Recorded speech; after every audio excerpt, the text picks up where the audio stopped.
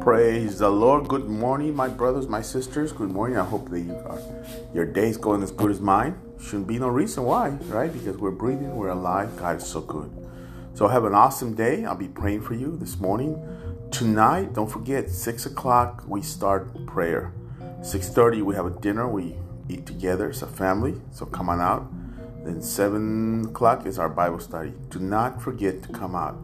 Come out and be blessed. Let me bless you with the Word of God. We're going to study Acts chapter 5, verse by verse, point by point, word by word. God bless you. Have a day that is filled with love and joy and peace in the Holy Ghost. Matthew 5:9 is the key verse for today. God blesses those who work for peace, for they will be called the children of God. Oh, you can't beat that. You want to be called children of God or the devil? I don't know about you, but I don't like the devil. He's no good. I love God with all my heart. God bless you. Have an awesome day. I'll be praying for you. If you need anything, we're here for you. Have an awesome day.